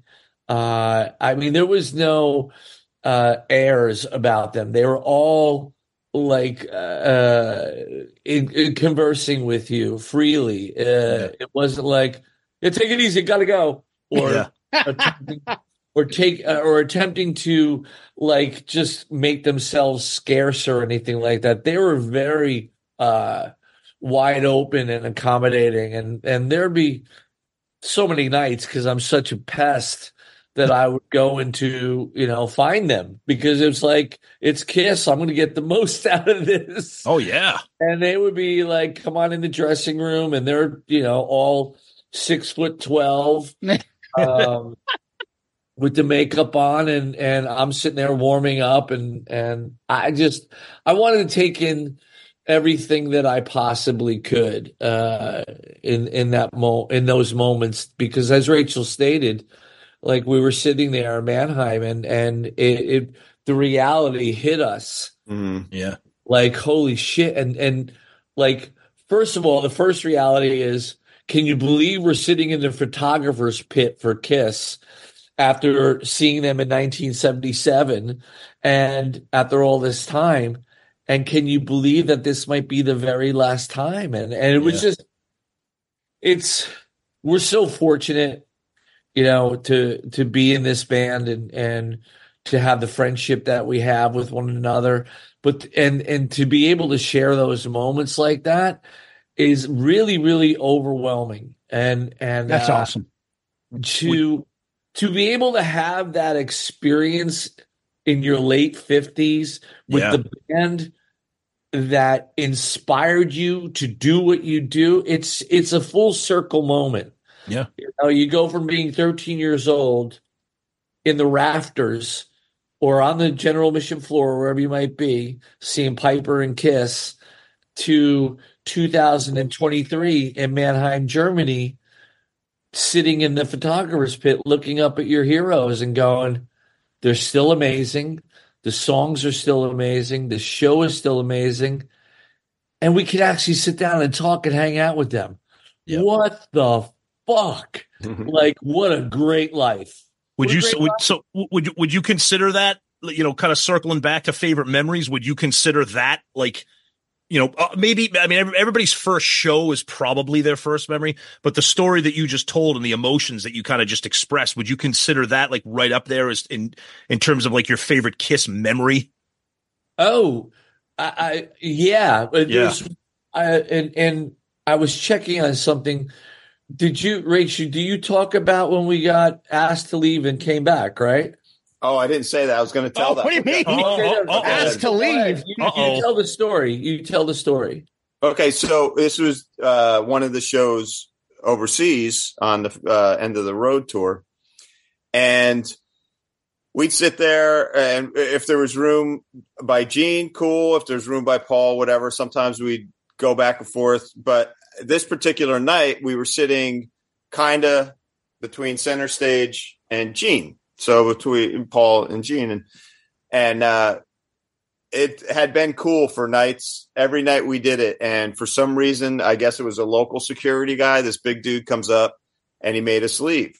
Like we're filming with the phone and all that stuff. And they were cool with it. Kiss was totally cool with it. And this dude, I thought he was telling all of us to not film. So we're like, maybe the venue has different policies. Yeah. But then he's like, you got to go. And we all got up and walked over. We're around the side of the stage. And Paul comes to our side and he goes like that. And we're just like, and then all of a sudden somebody talked to the dude and he was gone. We didn't see him the rest of the night. And Paul looks at us and goes, like, get back in your seats. You know what I mean? So cool. God. And our, it was the two of us, our guitar tech, Casey, and our LD, Will. We were all there watching it together. And Casey, now he just turned 30. So his mom is a huge Kiss. His sister's name is Shandy. That's how big. That poor girl. Yeah, that's how big. That song. I can't stand that song. I fucking hate it. That's how big Kiss is in that household. So yeah. He's a Kiss fan, and Will's a huge Kiss fan. And Will found the video. He found it on YouTube of Paul looking at the side of the stage, going like, "What the fuck?" and then going. That's so fucking cool. It was a great experience. It was. We're like, wow. Hey guys, don't sell yourselves short. I was telling you guys about like listening to your shit ourselves. Like we've all air guitared to your fucking music too, right? Awesome. And here we are. Holy shit! Yeah, like, if I think of the kid that at one point you guys were fucking the band that I put that Slave to the Grind album on, I don't know, until I wore it out. And here now we're talking with you guys, I mean, it's like everything. So you guys are right there too. And I know we've talked some Kiss. I hope you don't mind if I ask you real quickly a little Skid Row stuff. No, man. So yeah, I know the band that you're actually in. You don't mind if I talk to you about the band you're in? Yeah. Right. So now you have Eric, who came from Heat, correct? Mm-hmm. And, another album we've covered on our side. The guy on our show with us picked Heat 2 as one of the albums to review. I'm like, the fuck is this Swedish shit? But I was like, holy shit, this guy's got fucking pipes. Yeah. Right. And when I heard he's joining your band, I'm like, fuck, I actually know this guy. Yep. And you released the album, you started a tour, there were some health problems, I believe, with Eric, and now you're back to finally touring on this album, correct? Yes. Yeah, we actually we have a lot of shows coming up. Yep. And correct me if I'm wrong, there was a story or a headline that came out recently that you guys are re-recording or might be looking at some classic Skid Row with Eric or performing it? No, that's a Blabbermouth soundbite. There we go. Okay. I had done an interview and we were talking about one album in particular, actually a couple albums, maybe like the Johnny era stuff that we did.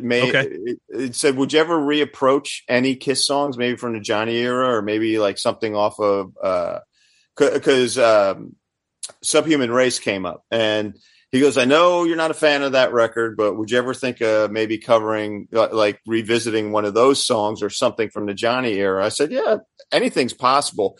That was the extent of it. I mean, it's something you can listen to. So yeah. As soon as somebody says anything's possible, then Blabber was like, oh, they're going to re-record everything with Eric. Yeah. Oh man, dude, I took lumps of shit for that. Just like, I mean, if you go to, I saw that and I'm like, that's not what I said, first of all. And then I was like, oh, I got to read the comments because it's kind of like sport. You know what I mean? It's totally. Like, you go down there. It's like, how dare he? Blah, blah, blah. He doesn't know.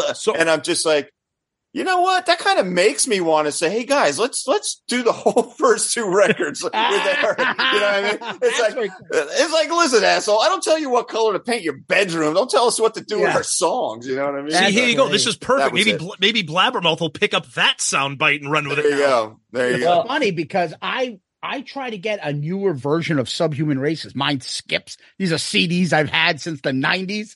I can't fucking find that thing. It's so hard to find. I'm still a CD guy.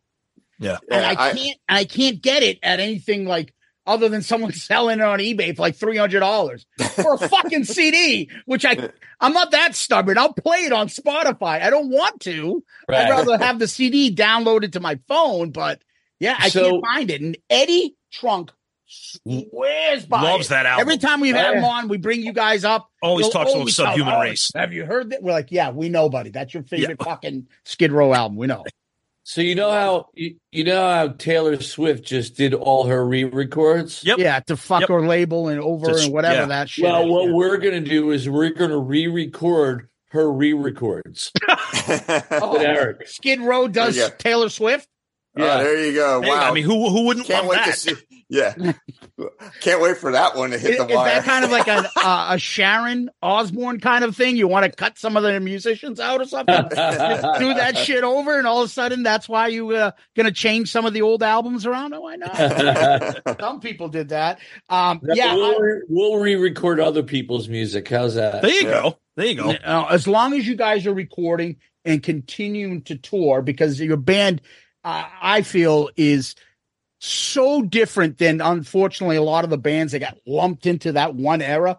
You guys, I think, would stand the test of time because your songwriting, your music, it's just heads above a lot of your contemporaries and peers then. Thank you. And unfortunately, you guys came into a time where I think there was like that era where everything was like the Poisons, the Warrants, and all that other stuff. But then there was like Guns N' Roses, Skid Row, Metallica's Black album came out, like a kind of a transformation away from the kind of glammier look to kind of a stripped down hard rock metal kind of stuff. And I think your band fits that because I mean, you're all over the place. You don't have to play one style. It's the songs, right? And your songs, I got my fucking 15-year-old in the car listening to your shit because I knew you guys are coming on, and like all of a sudden I hear 18 in life. I remember. That's awesome. And I'm like, the guy that wrote that is coming on the show. Those guys, you know, and that's fantastic because you take away all the like the stuff that music is today and all stuff, and you put it to fresh ears, they will like it because it's good music. But totally. It's, you know, they're not looking for bands that started in the 80s because that's not how music sells these days. Right. But the songs still remain, and that's what the difference is to your stuff. Your music and songs are just, I think, timeless and fucking kick-ass. Appreciate you saying that. Agreed. Yeah. Hey, guys, I mean, we can't thank you enough for coming on, sharing all your Kiss stories with us. It's been a lot of fun. Yeah. Thank you. Where can people find anything about Skid Row? Like tour information, websites, online, social media? All the usual suspects: Instagram, Facebook, X, skidrow.com, blah, blah, blah, blah, blah, Facebook, all the usual suspects. The same thing that everybody does. And we start February 28th, I believe, in Boise, Idaho, and or 27th, I think. 29th. I think it's we fly out the 28th, I think. Leap year. Yeah. Yep. Okay. I think I could be wrong, but we start in Boise and we work our way over to Oregon and then up into Canada, across about half of Canada, then come down through Michigan. Awesome. Do you make it up in the New England area? We were there last year. I mean, I'm sure we will be. That's where you'll come back. You'll come back. We'll definitely catch you then. Awesome. Yeah. We start the 27th in Garden City, Idaho. Okay, my bad. Nice. I thought nice. When's are our flights the right day? Hey, so you're glad we brought this up, huh? Yeah. Might want to fix that. So Snake Sabo, Rachel Bolan, Skid Row, fucking hard rock legends in the house. You guys rule. Thank you so much for your time. Always a ton of fun talking Kiss, and we love you guys. Thank you so much for spending so much time with us. Appreciate it. Thank you guys, man. It was a blast. Really awesome. God bless on the tour. Thanks, guys. Thanks, fellas. Tom, that was Snake and Rachel from Skid Row. Thoughts? So much fun. I love when we just nerd out and talk about the band that we love. And to hear those guys talk about their experiences on the End of the Road tour and, both talking about, coming full circle as the band that brought them together and then seeing them, at the end of the road, just great stuff. And that's, and then of course, talking about their concert experiences and favorite albums and just, that's what it's all about. And to think that the four of us are just like I said, nerding out on the band that we love. It brings people together. And this is such a great episode to hear that. Not to mention fucking two legends, the co-founders of Skid Row. Yeah. The Gene and Paul of Skid Row, basically, the songwriters. That's exactly right. Yeah. This isn't anybody. This is a band that had the #1 album, the first hard rock heavy metal album on the new SoundScan way of counting albums that came out in the 90s. They did it. Yep. And they were the #1 album. As I was trying to explain to them, they're witnessing, watching Kiss and being like, I can't believe this. Yep. Well, I'm looking at Tom and we're talking to Skid Row and I'm saying, you guys are just like that for us and a lot of other people, man. And it's great. That story Rachel tells about Gene saying, someday somebody will say that to you about being his favorite guitar. And then you said to him, now give me 40 cents. I want to go use I need it for the candy machine. Just amazing stuff. Again, I'm always amazed of all these people that we meet, how personable most of these people are. These guys, before we got on the air, were just full of fucking great stories, laughing, talking, sharing fucking friends, mutual friends that we had, talking about shit. I didn't realize how much of a big wrestling fan Snake was. Yeah. Just telling stories. Awesome guys. So personal. You can give and take with these guys, and they're just so kind. And we hope you love it. And I think it comes through too, when we have these people on to talk about Kiss, it's almost like a safe space where they can talk about the band that they love. Because we've mentioned this before. Not everybody likes Kiss, and some people hold their Kiss fandom kind of private because sometimes they don't have people to talk about. So we get them in here, and it's like, okay, welcome to the show, no pun intended, and talk about the band that you love. And it just pours out of them. It's awesome. A release for a lot of people to have this side of them as always that kid that loved Kiss and all that it entails. And we'll have wrestlers on here. We'll have authors on here. We'll have musicians on there. When they get to talk about Kiss, that's fun for them. When they have to talk about their jobs and the tour and past members, that's not exciting for them. This shit is. So, we hope you enjoyed it. We did. And Tom, what we do next is we go to question of the week. Yep. And our question of the week is brought to you by the wonderful Shout It Out Loudcast Hall of Famer, Tony the Taxman Barone. And that is ABCPA Inc. Tony is the man for all of your personal and business tax accounting and financial expertise that you may need for anything. Okay. And Zeus and I have both used him for our taxes. He did our taxes in 2023 and he's going to be doing them again in 2024. Him and his business, they are fantastic, communicative, responsive, fast, amazing to work with. You can check them out on their website at abcpainc.com. There's links for all the services they provide, all kinds of resources, a link to send an email to them, and a link to find their phone number, frequently asked questions, all kinds of information to find out exactly what AB CPA Inc. can do for you. And believe me, they are amazing. We can speak from experience. And of course, it's Tony the Taxman Barone, Hall of Famer, behind the scenes of it all. He's the best. Check him out. Hey, can he help people with passport problems? I want to go visit Tahiti, but I can't go right now. All right. Our question of the week comes from John Restano, a.k.a. Junior Vintage, a.k.a. Mr. Antonio 2005. He gives us a question with 4 parts to it. Of course, we're only going to go for one right now. Jesus. Yes. Jesus Christ, Junior Vintage. Your favorite piece of Kiss memorabilia that you own right now, and why is it your favorite? Very simple. Oh, snap. Looking. I'm not a collector, so it's none of this shit really moves me. I mean, I have the Destroyer box sets autographed by Gene, and he personally signed it in front of me. That's a piece of memorabilia. I got a great 50th birthday gift from a friend, and that's Peter Criss's solo album framed and autographed.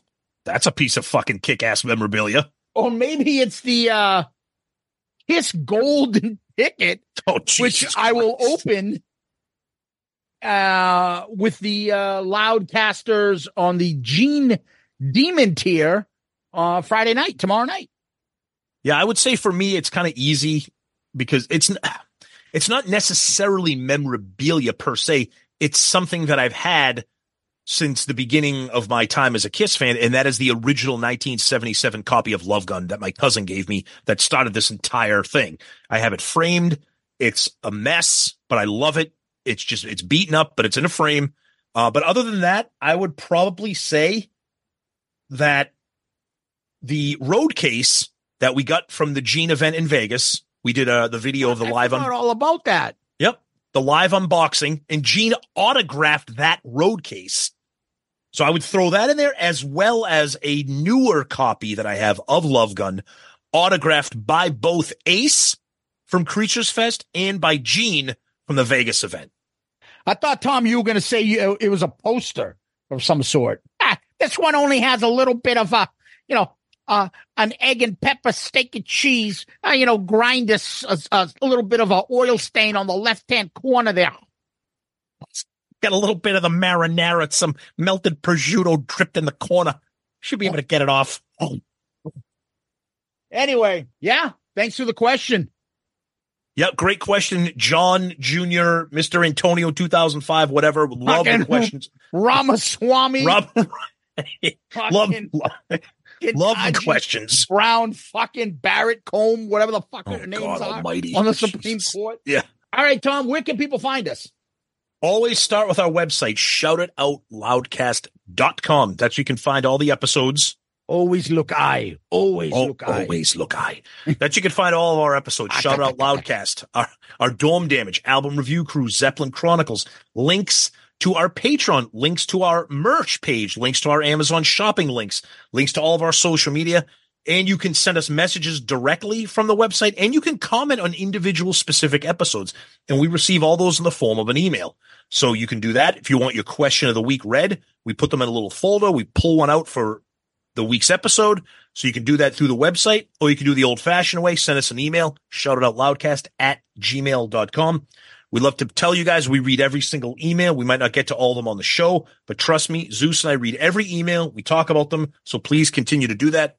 And of course, social media, Twitter, Facebook, Instagram, YouTube, all those things. We love it. Follow us, get involved, tag us with some cool shit. Don't tag us in stupid shit, please. It'll annoy me. You don't want me annoyed because I get annoyed and then everybody gets annoyed. And if he gets up, Andrew gets to get up. It'll be anarchy. All right, there's my Breakfast Club for the thing. And that's it. So please continue with the questions of the week. Sit out, Johnson. Sit out, John. Did your mom marry Mr.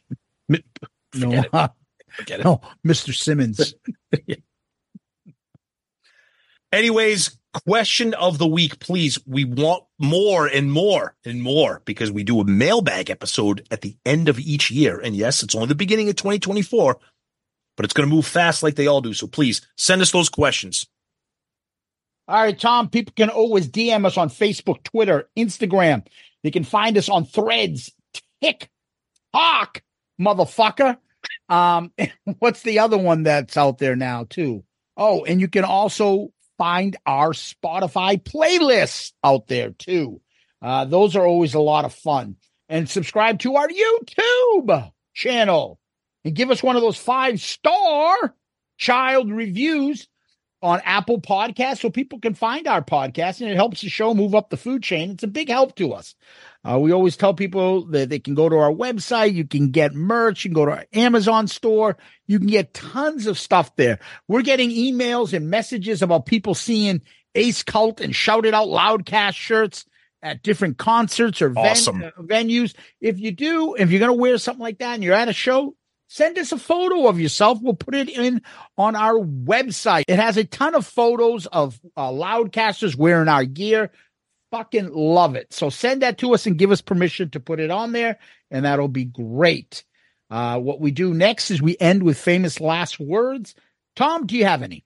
Yeah, of course I have some famous last words from Rachel's favorite song. Sitting in the back, her head down in my lap, the moonlight shining down on her hair. The radio was playing. Her fingertips were straying. Her mama didn't know she was there. No. Well, in addition to that, Tom, she walks by moonlight. No one really knows. Enchanted starlight, never going home. Yes. Dave Snake Sabo, Rachel Bolan, Skid Row, Loudcasters, Kiss Army, Tom, thank you. Snake Sabo, Rachel Bolan, you guys are amazing. Thank you so much for spending time with us. We had a blast. We hope you guys had a blast listening to them. Everybody out there, Loudcasters, patrons, you guys kick ass. Thank you so much. Zeus, as always, my friend, thank you. Peace out, Girl Scout. Hit the music. What I'd like now is for all you fat, out-of-shape, worldwide kiss-tards to keep the noise down while I show your ladies what a real sexy man looks like. Listen, all you people out there sitting on rented furniture, settle down. Cut the music. Anybody seen Richie? Anybody know why Richie did Bobby Lupo? It's NFL draft season, and that means it's time to start thinking about fantasy football. FantasyPoints.com features industry-leading experts and prognosticators using proprietary hand-charted data to help you score more fantasy points. FantasyPoints.com is the place to go for whatever kind of fantasy football you play. Whether you play fantasy football, daily fantasy sports, or do a little bit of everything, Fantasy Points has the meticulously researched content to guide you to victory. And why wait for the fall? Fantasy Points also covers the new spring football league, the UFL. Join the guru, John Hansen, Scott Barrett, Joe Dolan, and other massive names in the fantasy football universe with an exclusive offer. Use code Pantheon for 15% off any Fantasy Points package, including the all-in package with access to every article, tool, and data nugget that Fantasy Points has to offer. That's FantasyPoints.com and code Pantheon for 15% off at Fantasy Points. FantasyPoints.com. Code Pantheon. Score more fantasy points.